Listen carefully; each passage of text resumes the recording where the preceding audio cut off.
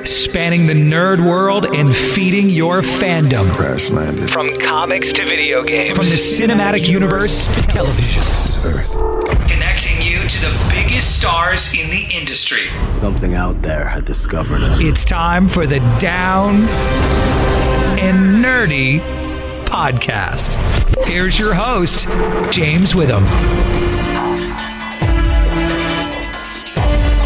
Trying to survive the first frost. It's episode 238 of the Down and Nerdy podcast. I'm James Witham, and man, we've been hitting fall TV so hard this year. I can't remember the last time that we talked about comics on the show with an interview anyway. So how about we do it this week? Going to be talking to Sean Kelly McKeever and Alexander Tefengi about Outpost Zero from Skybound and Image Comics Volume 1. Going to be hitting shelves on November the 7th, so we'll dive in to this first volume of this just incredible book about living in an outpost in this frost. And, you know, it's the frost doesn't want you there. It's an inhospitable environment, and they've created this world for themselves that's just very, very intense. We will dive into that with them. I mean, we do have plenty of other reviews to go on TV-wise, though. Still going to be talking about the chilling adventures of Sabrina Season 1, Castlevania Season 2, a bunch of nerd news. But speaking of comics, going to get a lot of that this week, because what we're reading is next on the Down and Nerdy podcast. This is Carlos Magno, and you're listening to the Down and the Nerdy podcast. Pull out the long box, fire up that tablet or your laptop, whatever you're reading on.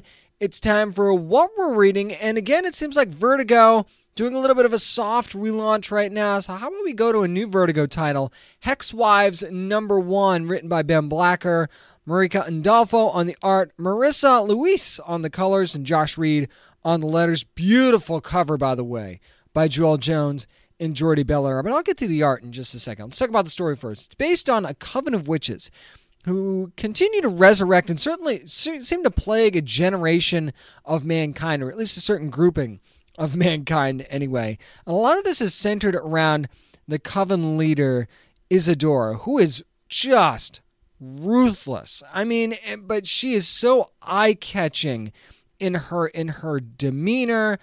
And of course, you know, she's gorgeous, but she's so ruthless, and she owns every panel that she is in. If you wanted a leader, she is it, because she pulls no punches. She protects the people that she loves, and she'll stop at nothing to do that. So she is an amazing character right off the bat. Now, she's kind of at the center of this man's effort to eliminate witches. She is the central figure of that. There's a certain man or group of men that are just trying to end witchcraft. And I mean, this starts all the way back in 1692 Salem and goes all the way up to almost present day. Or at least that's what it seems like. We do have a jump to like 2008, and then it says a few years later, so it could be a little bit past, it could be a little bit before present day, but I digress. Because the witches, actually, the interesting thing about these witches, they don't know they're witches until they're resurrected and have sort of an awakening of sorts. So they go through all these generations of resurrection.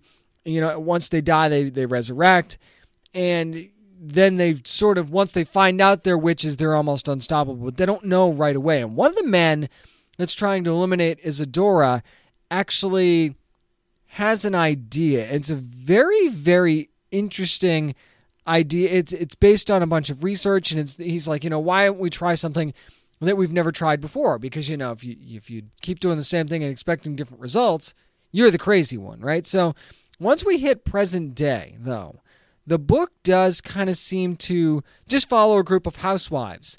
I mean, it just seems like an ordinary story about a group of housewives until the end, when you realize what's actually going on. And I will say this. I was intrigued, but this either creates a huge plot hole or is a brilliant execution. But we will not find out exactly until issue 2. And I can't, again, I do this spoiler free, so I can't really explain why it would be a plot hole. And that's frustrating, because I'd love to be able to tell you why it would be a plot hole if that were to occur, but I can't do that. But just when you read it, you'll understand why I would say, okay, this could be a huge plot hole. So I'm really hoping that that's not the case. I kind of think it won't be, but I've at least got to bring it up. Again, as far as the art goes, the cover, anytime you see Joelle Jones and Jordy Belair together, it's really, really hard to top that because that's a powerhouse combo right there. But the interior art is actually pretty stellar as well. So there's no real letdown once you turn that cover and you see that first page. And that sometimes happens where you'll get amazing artists doing the cover and you have artists that, aren't really quite up to that level doing the interior art, and it's a little bit of a letdown, and that's understandable. There's a lot of talented artists, but, some just aren't on the level of the cover artists that are hired. So, it's understandable to feel that way. Didn't feel that way about this book at all. There actually seems to be a metaphor at play here as well in the story about constantly wanting to hold women back only for them to rise above it. Now, I might be reading that a little bit wrong, or I might be reading way too much into this, but there is definitely an attempt to hold women down here, and it's not working for these men, and it's frustrating to a boiling point. So there could be a metaphor at play here about men trying to hold women down through the course of generations, and how women just aren't going to put up with it anymore, and they're going to power past it. And this group certainly has not put up with it ever, and they've certainly come out on the winning end every time. So it's just going to be interesting to see how this story plays out. I want to say that this is a pull for me because I'm really excited to read the second issue, but if the second issue falls flat, then I might be out entirely. So I'm going to give this a pickup for now. I am I'm cautiously optimistic about where the story's going, and as long as I don't get that plot hole in issue 2, then I'm good to go. We are going to be doing a little bit of an advanced review this time. God of War #1 by Dark Horse Comics. It's actually written by Chris Robertson, Tony Parker on the art, Dan Jackson on the colors, Josh Rochelle on the letters, E.M. Gist on the cover. Now, I might be mispronouncing the name of the cover artist, and if that's the case, I do apologize for that. But hey, when it comes to names on the show, I'm hit or miss. So maybe that's not an excuse, but it's definitely a bit hit or miss for me. Now, of course, we've got Kratos, and he's trying to set himself on a different path and keep his rage under control, which is, not an uncommon theme in what we've been seeing from him lately. And yes, the family is a part of this one. So if you want to get an idea of where we're at in the story, then yeah, it is a part of what's going on here. Now, he comes upon something while he's in the woods, and he does this thing where he tries to test himself.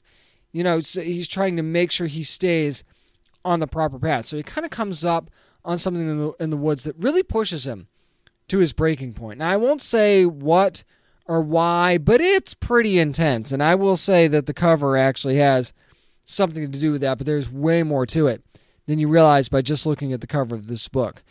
Now, here's the deal. Now, what he doesn't realize is there's a choice he's going to make during the course of the story that would potentially change the path his life is on.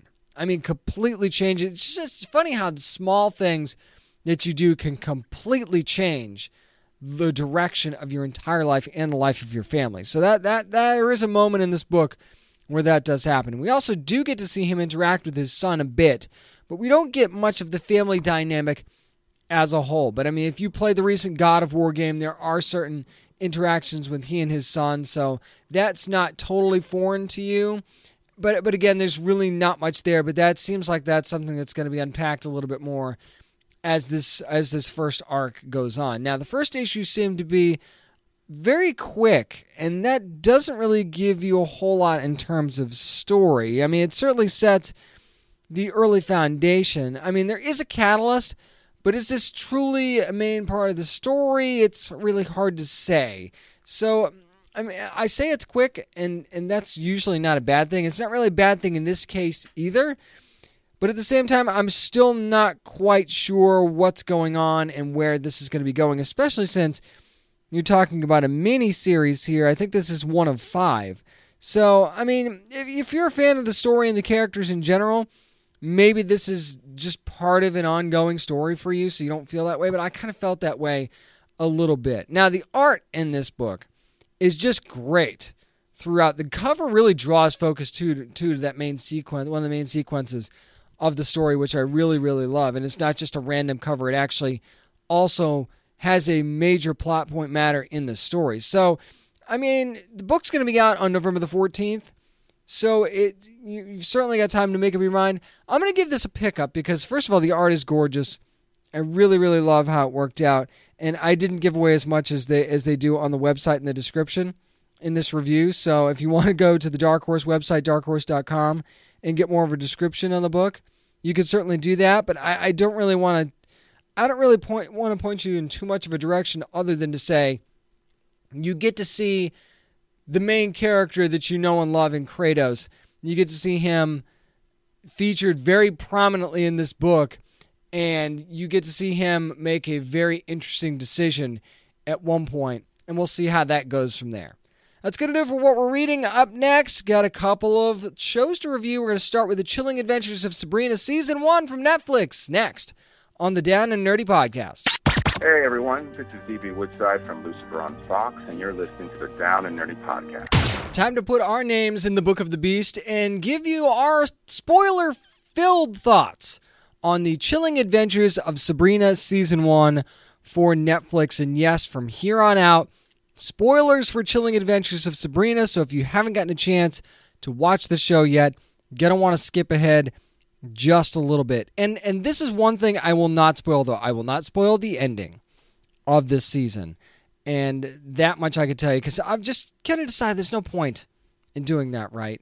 Other than to maybe say, you know, whether you thought it was a good way to end the season or not. I think that's as far as I'll go. But basically, if you've had a chance to watch the show or not watch the show, I mean, the gist of it is, of course, it follows Sabrina Spellman, who's played by Kiernan Shipka. And, you know, she's trying to decide whether or not she wants to become full-on witch. Does she want to sign her name in the Book of the Beast and become a full-on witch and attend the Academy of the Dark Arts? Or does she want to continue with her human life? And she's half witch, half human. Sort of like Aquaman. You know how Aquaman is half Atlantean and half human? It's kind of similar to that. So if you don't really have any exposure to the Chilling Adventures of Sabrina or the Sabrina story in general, that's kind of the gist of where she's at. You know, she gets called a half-breed by full witches and stuff like that. She really gets hammered on that particular part of it. But, I mean, you get to see her going about her life, and, you know, she's got a group of friends.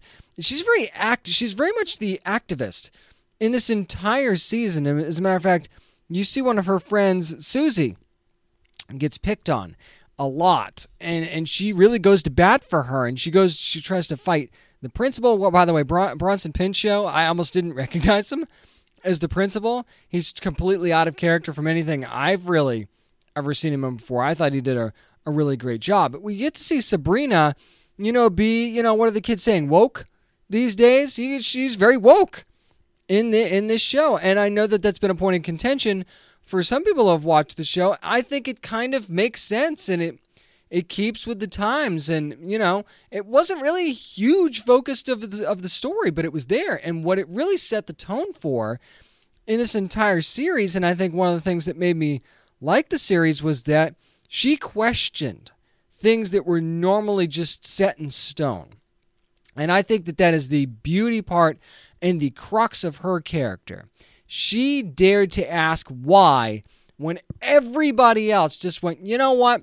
This is the way we do things, so we're just going to go ahead and do it that way. Like, she questions the entire process of signing her name in the Book of the Beast and giving herself to the Dark Lord and being at his beck and call, yada, yada, yada. She questions that whole thing. And it's been, you know, and her aunts, you know, you've got Aunt Hilda, who's played by Lucy Davis, and Aunt Zelda, who's played by Miranda Otto. And Aunt Zelda is the stickler. She's like, you're a Spellman, and no Spellman, every Spellman before you signed the Book of the Beast, and you're going to do the same. And then you've got Aunt Hilda, who's a little bit more understanding, but she questions that authority. And I think that that's the best part of this show, is how she pushes the limits of what is normally done and doesn't just sit there and accept it. I also like the fact that, you know, the one criticism I've heard from the show is that there are people who are like, you know, she's a witch and she doesn't really seem to understand how to do anything witch-like. She always needs help, or she screws it up kind of thing. I think she kind of does okay. But you got to keep in mind, in the beginning, she's not even really a fully trained witch, so the fact that she can't really do a whole lot really makes sense if you think about it.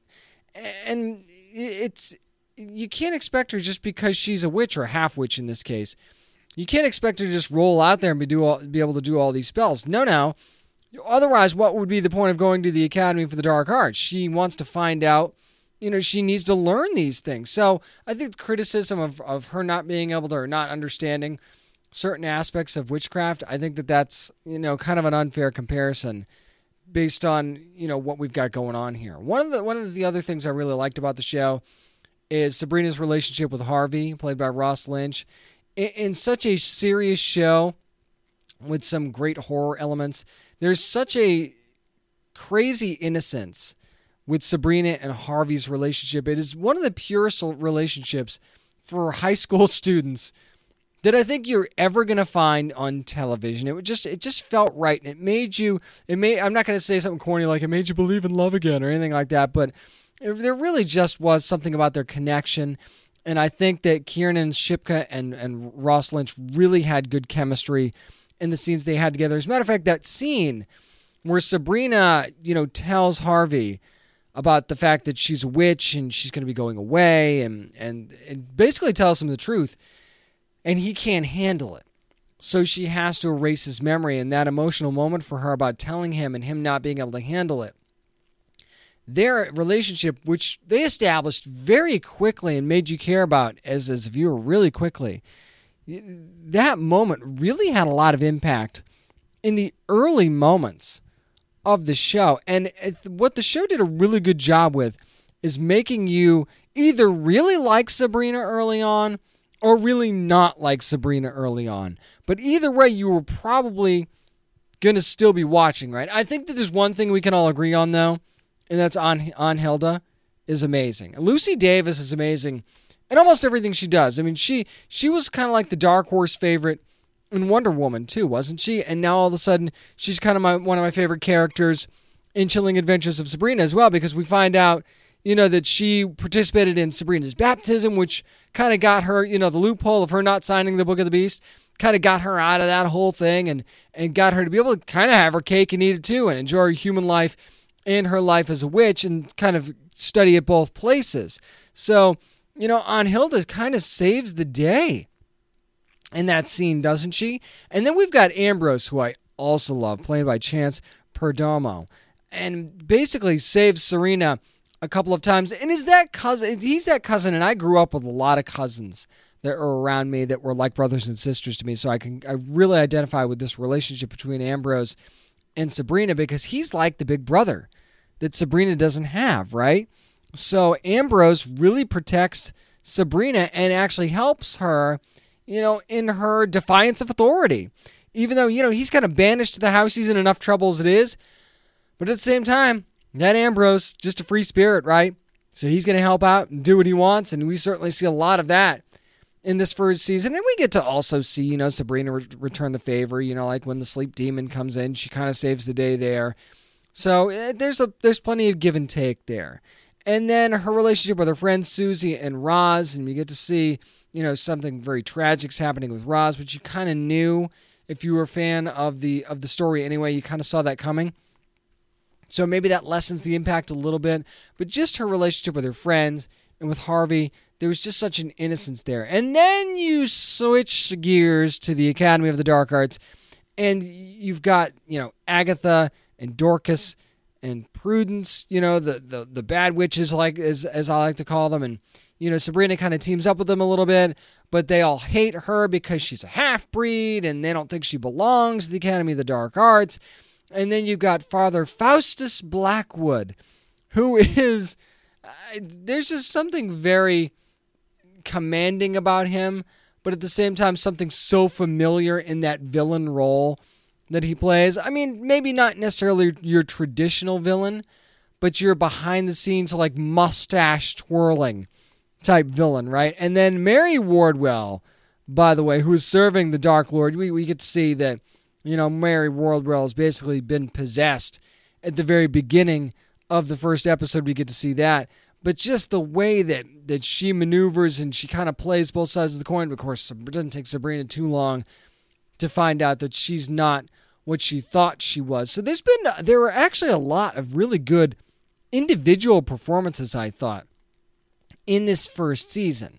Now, was the story absolutely perfect from start to finish? No, I don't think it was perfect, but the likability of the characters and the fact that once you get past the fact that this is basically an origin story type season, and this is very much let's lay the groundwork for a longer story going forward. I mean, they're already shooting the second season. I mean, they're already going to keep going. They did the same thing with a series of unfortunate events on Netflix, and it looks like they're just going to keep the ball rolling on Chilling Adventures of Sabrina as well. So, I mean, while I don't think this was a knockdown, drag-out success, at the same time, it made me like it enough to absolutely keep going. And I think if you're a fan of Riverdale, you will definitely like what's going on in Chilling Adventures of Sabrina. This show almost seems like it has an 80s vibe to it in the way it's presented and in the performances themselves. I'm not sure if that makes sense to anyone but me, but I just got that very 80s vibe to it in a way. A lot of the dialogue that was delivered was very deliberate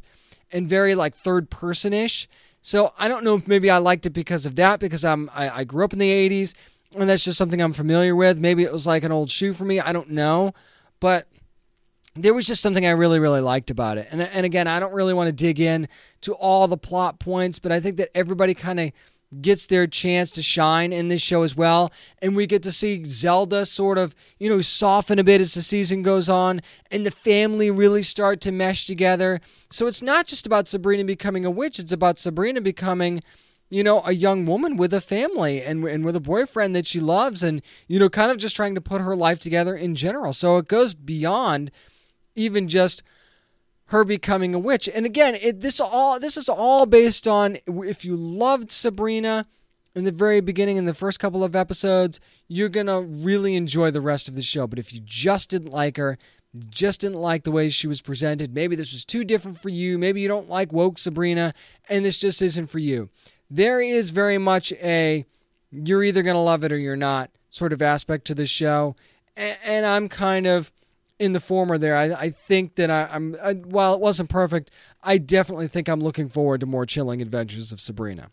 That's going to do it for my spoiler-filled review of the Chilling Adventures of Sabrina. We're going to stick with Netflix, though, and add Season 2 of Castlevania to our queue. And we'll talk about that with plenty of spoilers as well next on the Down and Nerdy Podcast. This is Adi Shankar, and I'm on the Down and Nerdy Podcast. Possibly the best video game adaptation to date gets a second season and a third season, by the way. Congratulations to everyone involved with Castlevania on your renewal for a third season. But let's talk about Season 2 of Castlevania on Netflix, shall we? And yes, the spoiler is going to be flowing once again. So if you haven't watched or finished Season 2 of Castlevania yet, you might want to skip about 10 minutes ahead. Although I'm not going to spoil the ending, again, because there's really no point in me spoiling the ending. And of course, we're following Trevor Belmont, Alucard, and Sepha, who are trying to defeat Dracula and his army from basically destroying mankind and killing absolutely everyone, because Dracula's still pissed off that mankind killed his wife. And that's understandable. And we get to see a little bit more of that, as a matter of fact, in the beginning of the second season. And we get to see a little bit more about what happened with his wife. But one thing that's very interesting about this season is that Dracula is kind of vulnerable. He's weary right now. The thing was that was going through in the early parts of the season anyway, it was just saying that he hasn't fed in a while. He's weak. He wants to die. He wants to be with his wife. And that makes for a very, very interesting story, because you get to see him be ruthless and just, cut mankind down like a hot knife through butter. And now he's weary, and yet he's still got this war that he's fighting. And you have Carmilla, who sort of drifts in late. She kind of like shows up late to the party and then thinks that everybody should just feel like it's okay because she can do what she wants, sort of thing. And you get to see her start to pull the strings behind the scenes a little bit, and sort of like kind of like a power play right in the middle of this, right? And trying to, whisper in people's ears behind Dracula's back, but not actually telling him what's going on. And he just doesn't seem to be aware of what's going on either. And then you also have the fact that Dracula's, I'm going to call them minions, because that's the best word that I can think to describe them, his fellow vampires, are kind of upset about the fact that Dracula has Hector and Isaac running this war, and they're basically two humans, and that's actually brought up by one of the vampires, Godbrand, and I'll get to him in a second. It's brought up that why do you have two humans running your army when you're trying to destroy humans? Well, these are two humans that Dracula describes it as, well, they hate their own kind. And we get to see actually flashbacks from both Isaac's and Hector's stories, and you understand why they might feel that way, why they might not really be fans of mankind. And it's certainly, you really kind of sympathize with them despite what they're doing. You sort of understand why they would, kind of think that people suck, for the lack of a better way of putting it. But aligning themselves with Dracula, that's like the most extreme thing that you can do. It's like, well, a few people suck, so let's just get rid of all of them because, Dracula's certainly got the right idea. And then you've got Godbrand, who was annoying as all hell. I'm not going to lie. This is one character. There are very few characters like, man, I hope that character dies really soon. I cannot begin to tell you how stoked I was when Godbrand dies in this show. I know it's a shorter season, so I wasn't gonna have to suffer for that long anyway. But he was so completely 100% annoying, and I think he was supposed to be. So I'm absolutely not, I'm not mad at it. I'm just saying that I'm like, there were times I'm like, oh, shut the hell up, or oh, get the hell out of here. I just didn't want to see him anymore, and I didn't want to hear from him. He made a point, right? But he was a douche about absolutely everything, and he questioned absolutely everything, where when Sabrina did it in Chilling Adventures of Sabrina, it was charming. In this particular instance, it was just annoying because he was whining, and I think that was part of what really, really sucked. But, going back to Hector and Isaac, they both have very, very interesting backstories of their own, very tragic, and we get to see the push and pull, especially with Hector. And Hector, if you follow Castlevania, kind of, I'm not going to say plays both sides, but there's certainly a devil's advocate, for lack of a better term, thing from Hector where he doesn't necessarily agree with how Dracula's going about things, and maybe he's getting ready to have a change of heart. I'm not going to spoil what happens in the second season, but you get to see that play out a little bit when he's, with Carmilla, and he's sort of assisting because he feels like he has to assist her, sort of thing. She's really painted him into a corner,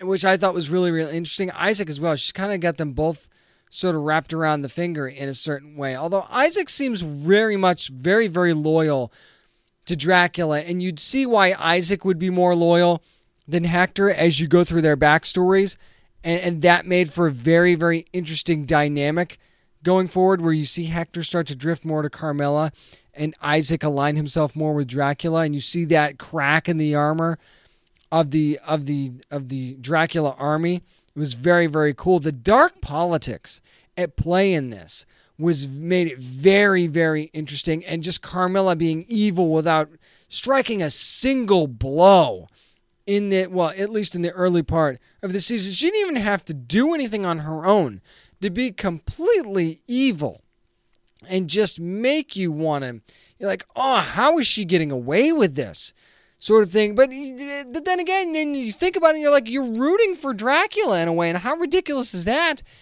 Because Dracula wants to destroy the human race. And then you've got Trevor Belmont and Alucard and Sypha, and they're trying to figure out how on earth do we defeat this army? We're outmanned.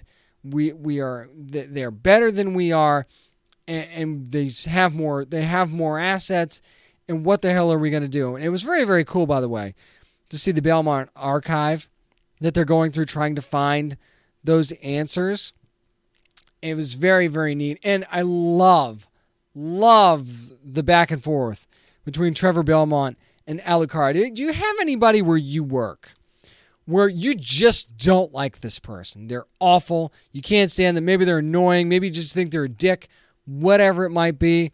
but for some reason, you two work so well together that you put up with it. I feel like that is Trevor Belmont and Alucard's relationship to a T, because they're telling each other to go fuck themselves and all this other stuff, but then they laugh about it 2 seconds later, and I realize that can just be guys being guys.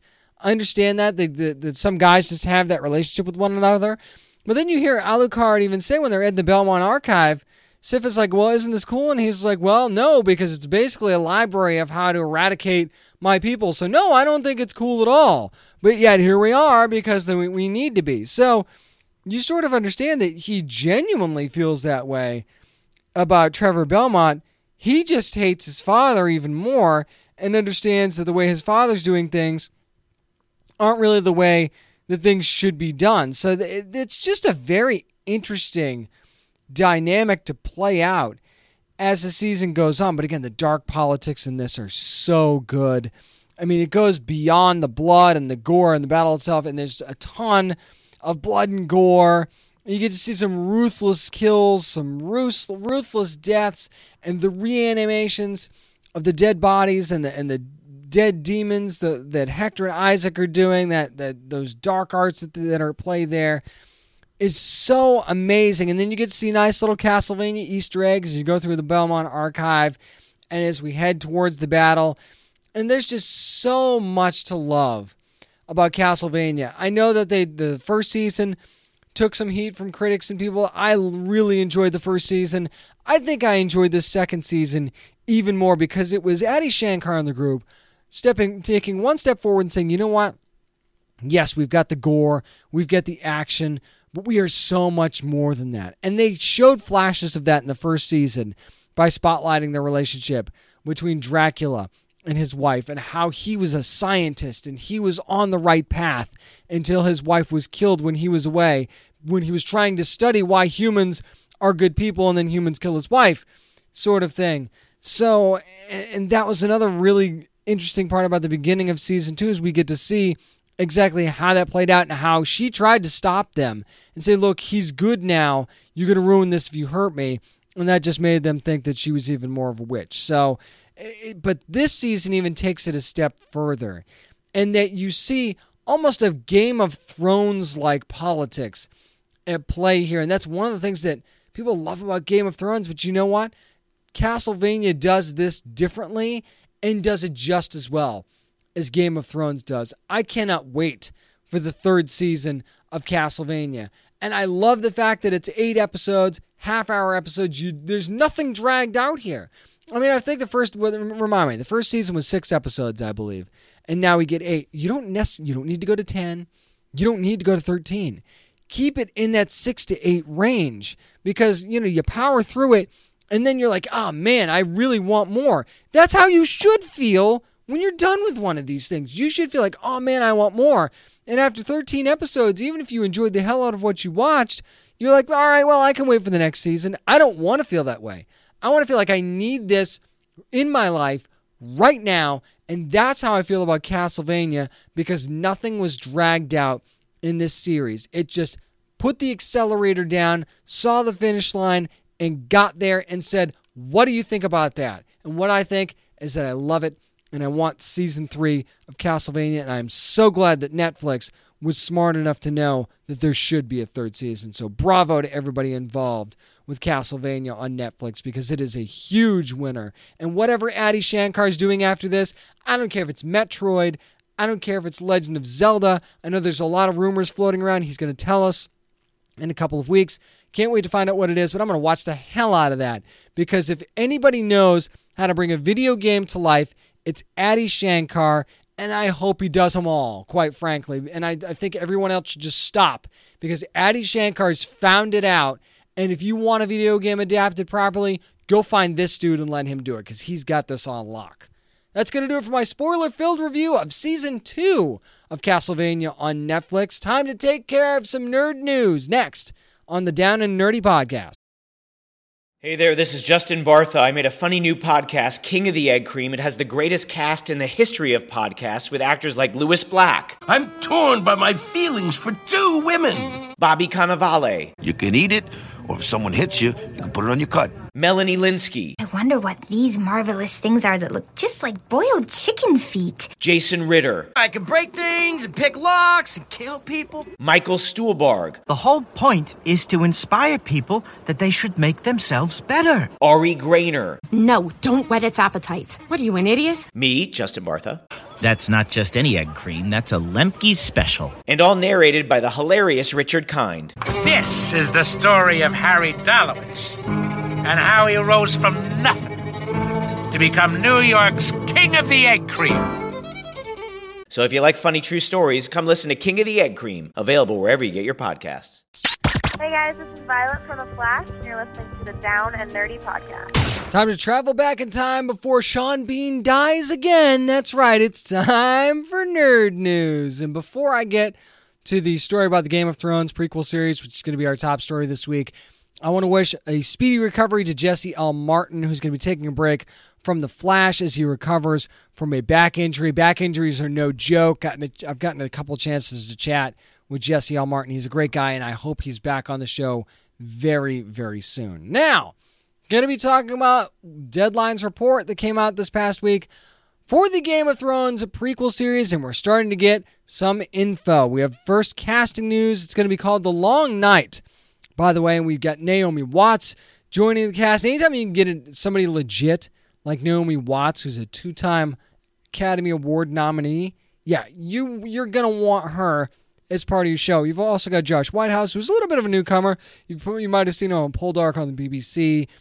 And those are the two that we know, as of this report anyway, those are the two we know for sure. Now, as far as the information goes, we've got Jane Goldman, who's going to be writing the show, also going to serve as showrunner. George R.R. Martin, of course, going to be involved as well. Now, we also know this is going to take place 1,000 years before the events of Game of Thrones that we're seeing now. It's actually going to chronicle the descent from the golden age of heroes to, kind of mankind's darkest hour sort of thing. So, first of all, I think it's funny. George R.R. Martin cannot finish a book to save his life, it seems like. And yet here we are, Game of Thrones prequel number 1, going to start rolling on that. And we know that there's a few more that are coming. I'm not sure this new book is ever really going to be finished. Or maybe it is finished as of me saying this and I just haven't seen it yet. So if that's the case, I apologize to George R.R. Martin. If that is not the case, then, I'm sure that there's a laptop that needs to be propped open and, typing that needs to be done. And hopefully that book will be done sooner rather than later. Now, it begs an interesting question, though, because, what do you focus on? Do you focus on something that's happening in Game of Thrones right now and give us kind of an origin of something like, finding out about the White Walkers or finding out about the East or finding out about, the legacy of the Stark family? Do you go with stuff like that? Or do you go with something that we haven't really seen a whole lot of that is loosely based on stuff that we already know or stories that we might be familiar with? Do you go direct or do you go indirect? And I think that that's the problem with the prequel series, right? Is that you have to be careful with that. Although, this is Game of Thrones and it seems like fans will eat it up no matter what it is. But again, if it's too similar, there might be a burnout on that. But if it's not, and we get something that's a little bit different, but it's still based in the same world, and maybe an Easter egg here and there. And I'm not a huge fan of putting Easter eggs all over the place, but if you do it properly, it will keep people interested. So you've got Naomi Watts. That's a really, really good start, and I'm sure the cast will fill out. They did a great job casting the original Game of Thrones. I'm not sure the show would have succeeded without that amazing cast. So it just seems like HBO and the folks know what they're doing here. So I'm just going to trust that they're going to put this on the right path and that this is going to be yet another very, very successful in the long line of the Game of Thrones series. Speaking of another book series that's heading to the screen, The Witcher is going to be coming to Netflix. That Henry Cavill is going to be playing Geralt. And we finally got that first look that Netflix put out of Henry Cavill as Geralt, and Twitter lost their minds. And it seemed like the biggest argument was, lots of fans thinks that it's just Legolas looking much, much older after the events of Lord of the Rings. And I get it. I see it. It's like one of those things where once somebody says it, you go, okay. I mean, it's hard to unsee that now that I've heard that. But then you've got other fans complaining about the lack of a beard, and it's like, okay. Now, we have to remember that these were books too. We're not just talking about the games here. It's easy to forget that this is a book series before the game existed. So let's keep that in the back of our minds, shall we? Is that we're not necessarily basing this on stuff that you've played in the game. So we have to keep that in mind, and I think that that's hard for a lot of fans to do because a lot of fans, maybe their only exposure is to the game. And now, correct me if I'm wrong here, but didn't Geralt hate his beard in the books and didn't even have one in the first book, right? So, I mean, I'm not making excuses here, but I'm just saying that, you know, you see the scar, right? And then you see the no beard, you see the clean-shaven Geralt, and maybe that throws you. I understand that, but isn't that kind of the point? To give you something that you haven't seen before? Do we have to see the exact same thing that we've already seen? Or do we and before we just stop complaining about it? Is that the only thing we're not going to complain about? It's like, oh, well, this is what I've seen. This is what I recognize. This is what this should be. No, give me something else. Give me something that I haven't seen already. Maybe we find out how he got the scar. Obviously, you know, you read the books kind of thing. I understand that. But, you know, you see this. It's different when you see a book play out on the screen than a video game play out on the screen or something that's already happened play out on the screen. I don't want to see something I've already seen. I don't necessarily want to see something I've already read either, but there are liberties that can be taken there. But there is something to be said for iconic scenes in books being brought to life, right? And I think that that's what The Witcher has a chance to do here, is to give us a good adaptation, or at least a loosely based adaptation that sticks to the true nature of the characters, and just tell me a good story. I don't need it to be exactly the way it was, but if you're not going to do that, you need to keep the essence of the characters in mind. And what you need to realize if you're a fan of The Witcher is, and I understand why you're upset, you have to realize is that this is something you haven't gotten a chance to see yet. This is something that was pulled out of a book that you have not seen in a game yet. And it's understandable why you'd be thrown based on the familiar, but you have to understand that this is not something that you've seen, and give it a chance before you write it off just based on the fact that there's no beard and no scar. I think that would be really, really unfair to just write it off at that point. Speaking of things that I think they were kind of writing in, being election season and all, you know, we can write stuff in, right? How about we write in a Falcon and Winter Soldier series? Can we do that on Disney Play? You heard about those supposed Marvel series, the limited series that were going to be coming to Disney Play. And what were the rumors we first heard? It was going to be Loki and Scarlet Witch series, right? Well, apparently, Falcon and Winter Soldier are the first pair to get an actual writer. This according to Variety. Of course, none of this is confirmed. Disney and Marvel aren't going to have a report come out there and go like, yeah, that's what's going to happen. They like to do things on their terms. So here's the deal. Now, it is the first of one of these to get a writer. It's going to be Malcolm Spellman, apparently, who's doing Empire. I think that's a really interesting choice, and I think that could really, really work. Now, what the story could be exactly, I don't think we can really nail that down, but there's obviously a shaky relationship between Winter Soldier and Falcon, but at the same time, you know, it's almost like Falcon trusts Cap no matter what, sort of thing. So, and this is his boy, right? This, you know, Bucky's Cap's boy. So, while it might be a little bit of an uneasy partnership, I think that it's one that could really, really work out in a limited series type of setting. Now, is this the Bucky Barnes that we saw in Infinity War, where he's in Wakanda and he's still healing, or maybe this is how, you know, he starts to make his way out from Wakanda, or is this before the events of Avengers Infinity War? You could really do a lot of different things here, right? I mean, maybe this is a limited series about, you know, Falcon trying to track down Bucky, right? Maybe that's going to be part of it. Maybe it will be a prequel. At this point, I think it's really too soon to tell, and I'd honestly be cool either way if it's pre or post.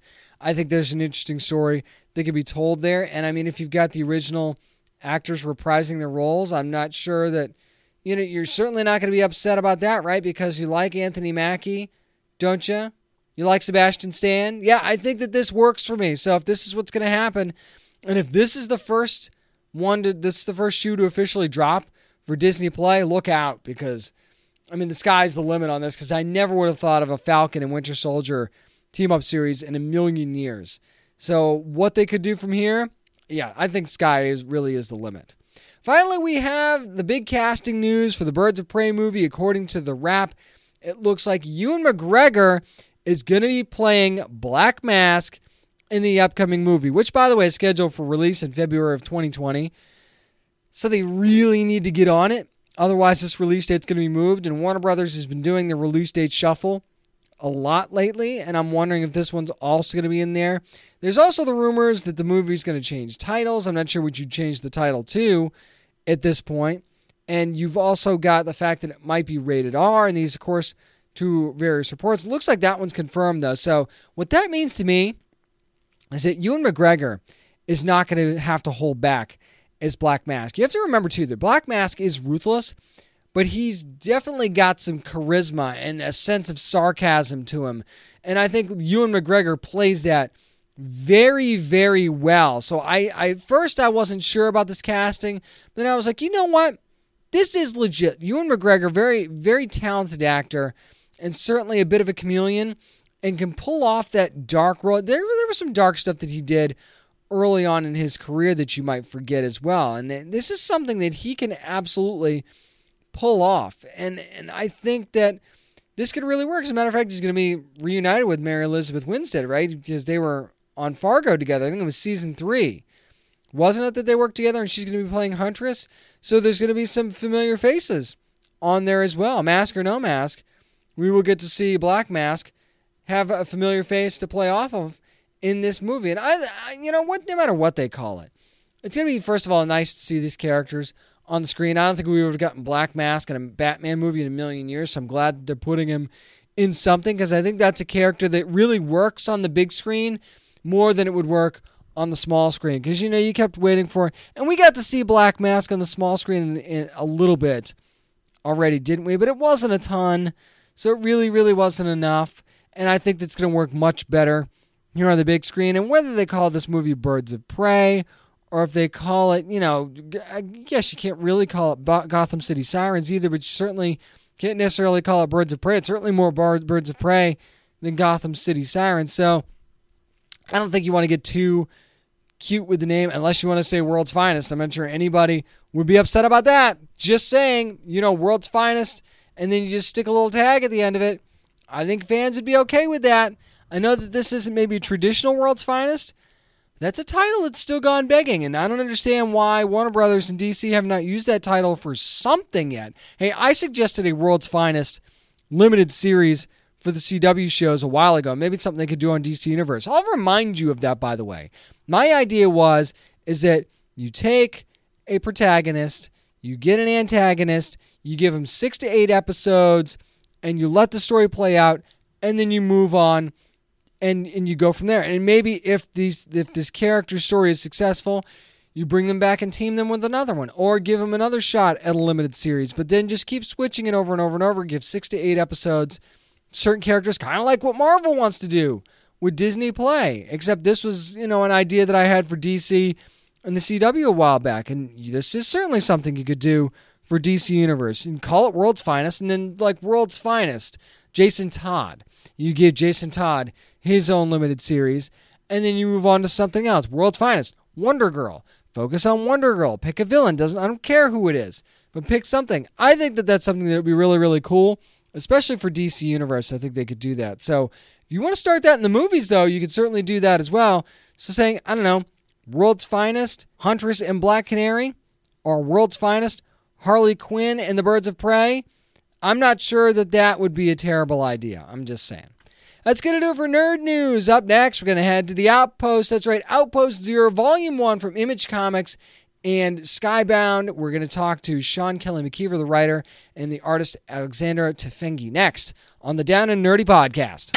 Hey, this is Matt Hawkins. I'm a writer primarily, but also the president of Top Cow, and you're listening to the Down and Nerdy podcast.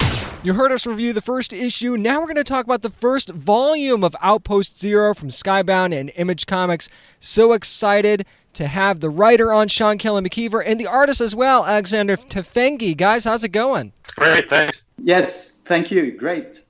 Now, correct me if I'm wrong, guys, but the title of the first volume is The Smallest Town in the Universe. But at the same time, I mean, the world just seems so vast. So how do you balance that small town feel, but still with this surrounding inhospitable world you've got going on?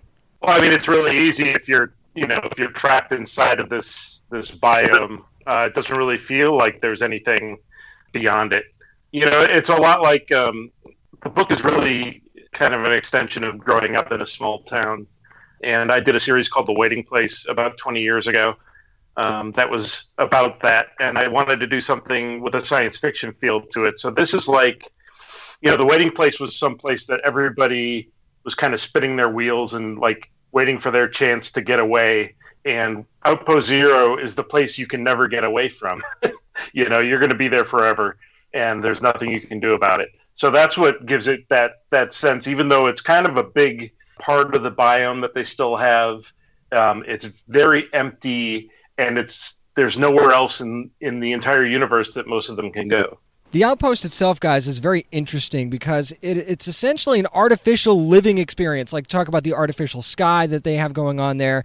There's even times in the story where that's actually brought up and how important it is to keep up appearances for the morale of the citizens. So, did you guys both kind of discuss how you would feel in that situation if you were inside the Outpost? We never talked about it per se, but when I read Sean's script, I can understand the feeling, the picture he has about the outpost and how it feels. So yeah, for me, it's enough to interpret and to create the drawings accordingly. Yeah, I think between Alex and Jean-Francois Olu, that they do a terrific job with that artificial sky that when it's gone, you really notice that it's gone. And it's really kind of harrowing when the sky disappears. Yeah, definitely. And I mean, that actually, that plays a big role in the story. I'm trying not to spoil anything here, guys. I know that the single issues have been out, but I'm going to try and not spoil as much as possible. And if I do, I'll warn everybody, so don't worry about that. So one of my favorite characters in the whole first volume had to be Aaliyah, because she seemed to me like she was just a constant wild card throughout this entire first arc. Would you guys say the same, or would you have kind of a different interpretation? I don't know if I'd call her a wild card, but she's definitely tenacious, and she is somebody who is innately curious, and she won't accept any kind of answer at face value. So it does put her in a situation where she does move the entire story forward, really, with her insistence and with her intelligence and with her curiosity, like we see in the very first scene of the entire series. Yeah, for me, Aaliyah is the engine of the group. She's the one making things move, really curious, and she put the group in different situations, sometimes maybe dangerous, sometimes mysterious. So yeah, I like her very much. That's a good point. That like even though she's sort of pushing things in what she sees as a positive direction, she also makes things very dangerous by being so stubborn and dedicated to knowledge and understanding. I mean, whether it's danger to herself or to everybody. One part I really liked about this book as well is her very close relationship she had with Stephen, and something happens with Stephen during the book that actually has a huge impact on the entire story. Now, at the same time, everyone seems to deal with things differently. Was that something that you all wanted to focus on in the story, kind of how everybody deals with serious issues in different ways? Because it seems like there's a good bit of that in this story. Yeah, I think that, that's always interesting to explore how people deal with trauma in different ways. I've always kind of felt that there's no right way, but there's also the fact that your process is sort of informed by how you feel about various tragedies and the circumstances that bring them about, that may color your entire process and kind of cloud you from making any kind of reconciliation with your own emotions. Now, one thing you both actually tackle in the story quite a bit as well is the internal political aspects of living in the outpost. Now, when I was at Comic-Con this year, I heard an amazing presentation about the possibility of colonization of Mars and the need to establish a government right away if that were to happen. So did you guys feel the same way with the outpost and establishing the government there, which was kind of already in place as we read the story? And did you want to put somewhat of an emphasis on the flaws that can appear in such a government? For me personally, I didn't want it to be a huge factor in the story. You know, I've set it up as it kind of is, and you get as much of it kind of described to you as is necessary for the characters in the story. But I'm not hugely concerned with the ins and outs of how the leadership structure is set up. I just kind of look at it as like, well, what's necessary? You know, because they're really in a survival mode, and so it's going to be something very stripped down. And something where everybody has their own responsibility to some extent by the time they're considered adults. So that's really the extent of it. I am fascinated by the politics, but I just, you know, unless the story calls for it, it's not something I'm going to delve super deep into. Yeah, for me, it's the political situations are not the main issue for me. It's more to trying to understand the people in the biome as a society, as a group, and as individuals, and not really as a government. How human could interact when they are in a survival mode, and what kind of decisions they make, and how they deal with each other. So yeah, right. They have, you know, a council that's been mentioned in the series. Right. But really, by and large, it's, and I think you know, we're pretty much in agreement on this, Alex. Is that, you know, it's a collective. You know, there are people who make certain types of decisions because somebody has to, right? But by and large, it is one society together. Yeah, definitely. And then you also have the chief that gets brought into that as well, and it seems like she has kind of a big role in the comings and goings. At least her job is the security aspect, and her part of this story I think is very, very interesting, because I think a lot of the mysteries revolves around her job and what's going on. So at times I felt like she had the best interest of the citizens in mind, and then she'd do something to make me feel the otherwise. And I was going back and forth as I was reading it. Was that a conflict that you kind of wanted to create for the readers, or do you actually think it's pretty clear where she stands? I think that the whole idea with her is both with her job and with her relationship with Sam, her adopted son. The idea is to let that unfold and let you find out what her ultimate motivations are, which is fun for me, because it does kind of create these situations where you're surprised by what she does. You know, because you don't know when it comes down to it what her priorities are.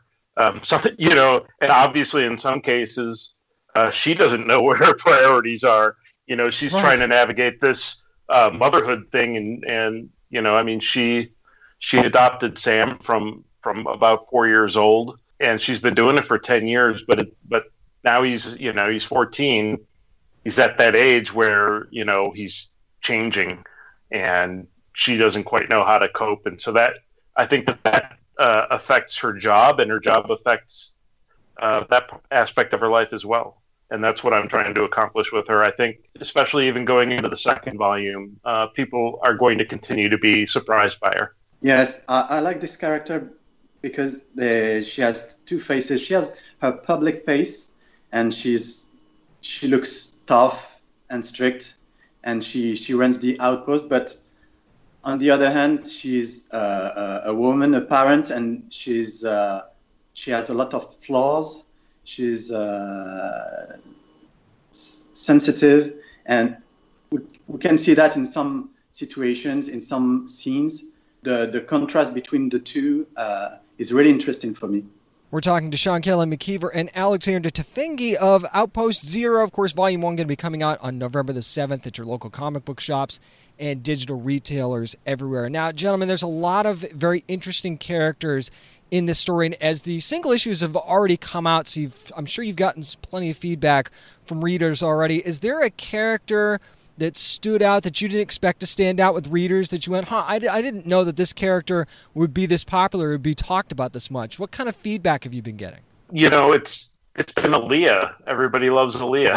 I think people seem to really like her parents as well. And that's pretty much, as expected. But I think going into the second volume, you're going to get a closer look at some of the supporting characters. And I think there's going to be new favorite characters coming up in the next few months. Yeah, around me, it's pretty much the same. Aaliyah is really popular here for me and for my friends and the readers, the feedback I had from the readers. And there's also Sam. Sam is an interesting character for them, and I can understand why. He's kind of mysterious, and we're going to discover more of him towards the story. I actually thought Lissa was a really interesting character as well, and it looks like we're kind of get to see maybe a little bit more about her in issue 5. Is that right?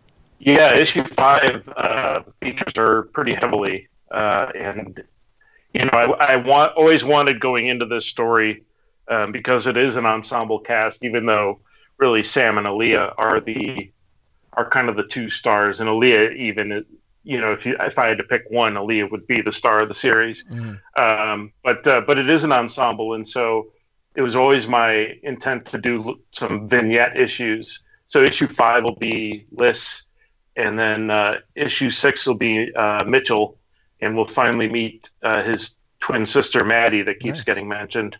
Yeah, I'm looking forward to issue 5 to come out because it's all about Liz, and it was really fun to draw, and I think I hope the readers will have fun reading it.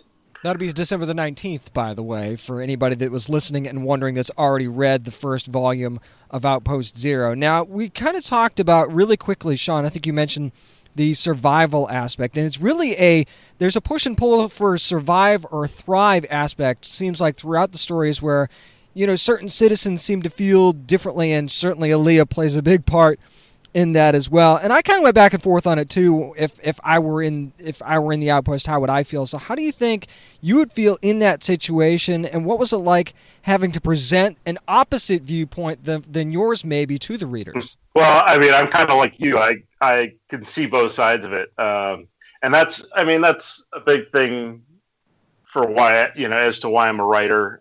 Before that, I wanted to be an actor, and I was a theater major in college. And it's because I like to inhabit sort of these different characters and see through their eyes. But, if I were really in the outpost, I would be like Sam, yearning to see what else is out there, yearning to know what else is out there. I mean, because that's kind of what I was like growing up in a small town. But at the same time, I'd be terrified of having that airlock open up, terrified of the idea that any day there could be a storm cell that destroys the entire biome. I also grew up, in the 80s when the threat of nuclear war was hanging over our heads all the time. So I guess that's kind of, I would revert to my teenage years. So let's talk about the Frost for a minute, because it was never meant to support life, and that's the thing that's brought up in the story. But this group has, kind of been able to make it work for years now. To me, it almost feels like the story of Krypton a little bit. It's almost like Krypton meets Winterworld for me a little bit. A couple of stories that I really do love, but in your case, it's known that you're living in a place that doesn't think you belong there and almost doesn't want you there. So would you kind of consider in a way that the Frost itself is a constant and yet silent villain of your story? And Alexander, for you as an artist, what's it like to be able to present something like the Frost to the readers? I think it is a character in the story. I think it's too complicated to say it's a villain. It's a force of nature, and it's going to do what it's going to do. and I don't want to give too much away, but you know, there's more than meets the eye out in the frost. Yeah, for me, it's the contrast between the biome and the frost that is really interesting. I wanted to create something really harsh. That's something that you could feel that it creates danger. And we don't see a lot of the frost, but when you see it, you have to feel it that it's here, and it as Sean said, it's a force of nature, and you should pay attention to whatever you do outside of the biome.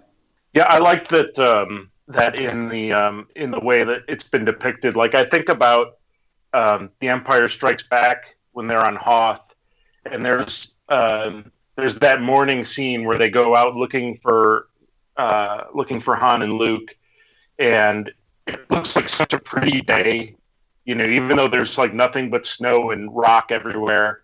It really looks like a place that you might like to, you know, see sometime. You know, I very much wanted the frost to not be that, and I think. Well, there's not a tauntaun in sight, Sean. So you succeeded. No, you know, it's definitely something that Alex has made feel very foreboding. It's not a place, even if you're fascinated by what could be out there, it's not a place you want to be looking. You have to be really determined. Yeah, are you kidding me? I had to turn the heat up in my office. I felt it so much. It was really depicted well. The times you see it, it really makes an impact.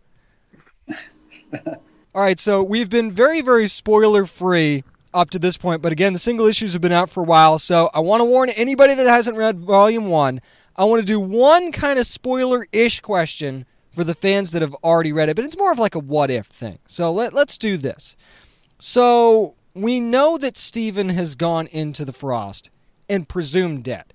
I say presumed because, let's face it, guys. I mean, it's comics and anything can happen. So let's play the what-if game for just a second, okay? I'm not asking you to reveal anything about future issues, but just a what-if scenario.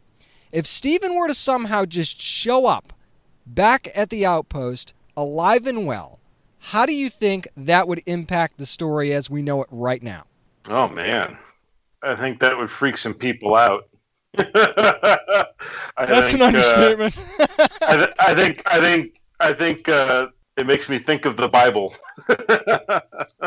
Yeah, it would turn people life upside down, and I think it would also show that maybe life is possible outside of the frost, but in a way that they don't know yet.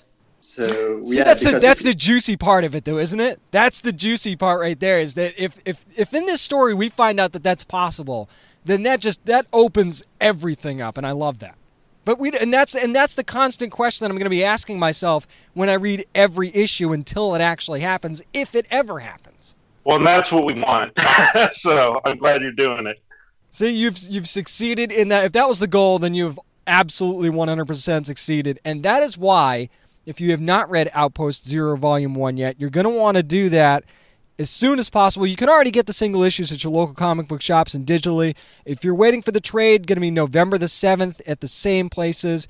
As a matter of fact, issue 5, while you're picking up the trade, you might as well put the series in your pull box. That way you can get issue 5 on December the 19th as well. It's Sean, Kelly McKeever, and Alexander Tefengi. Gentlemen, thank you so much for joining me in the Outpost this week. Thank you for that moment. It was great.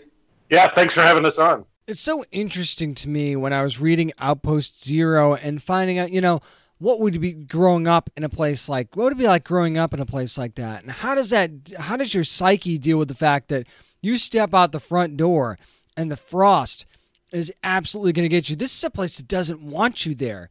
And yet these people are finding a way to live there.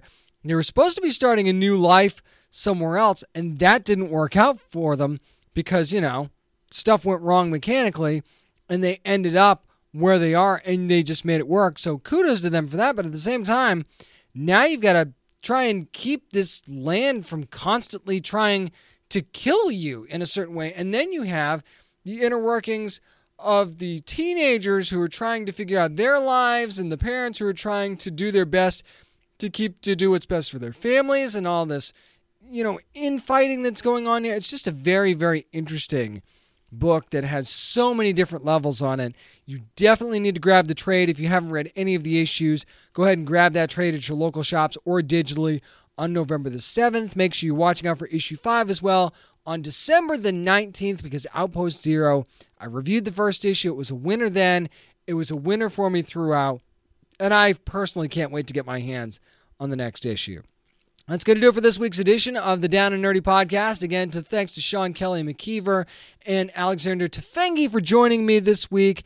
Love talking about Outpost Zero. And if you want to find out more, you find our previous review of Outpost Zero #1. Go to downandnerdypodcast.com. We've got our past shows up there. Plenty of comic book reviews for you to choose from. Also, find us on social media, facebook.com/downandnerdy, @downandnerdy757 on Twitter and on Instagram as well. And remember, you never have to apologize for being a nerd, so let your fan flag fly, be good to your fellow nerds, and hey, make sure you lock the airlock. Have you ever watched a futuristic sci-fi movie and wondered, but wait, could any of this really happen? And will I live long enough to see it? That's what our show Hypothetical is about. I'm Carrie Bechet, and on this podcast, we ask what-if questions about the future. Like, what if we could read minds? What if the world's digital data was erased all at once? What would happen if the Yellowstone supervolcano erupted? Then we explore that question 2 ways, through speculative science fiction and through dialogue with brilliant scientists. The result is a genre-bending narrative that's interwoven with real facts provided by literal geniuses. And, spoiler alert, a lot of the science fiction out there, it's not nearly as far-fetched as you might think. Come time travel with me into the future on Hypothetical. New episodes on Tuesdays, available on all your favorite podcast apps. Just search Hypothetical. That's HYPERTHETICAL.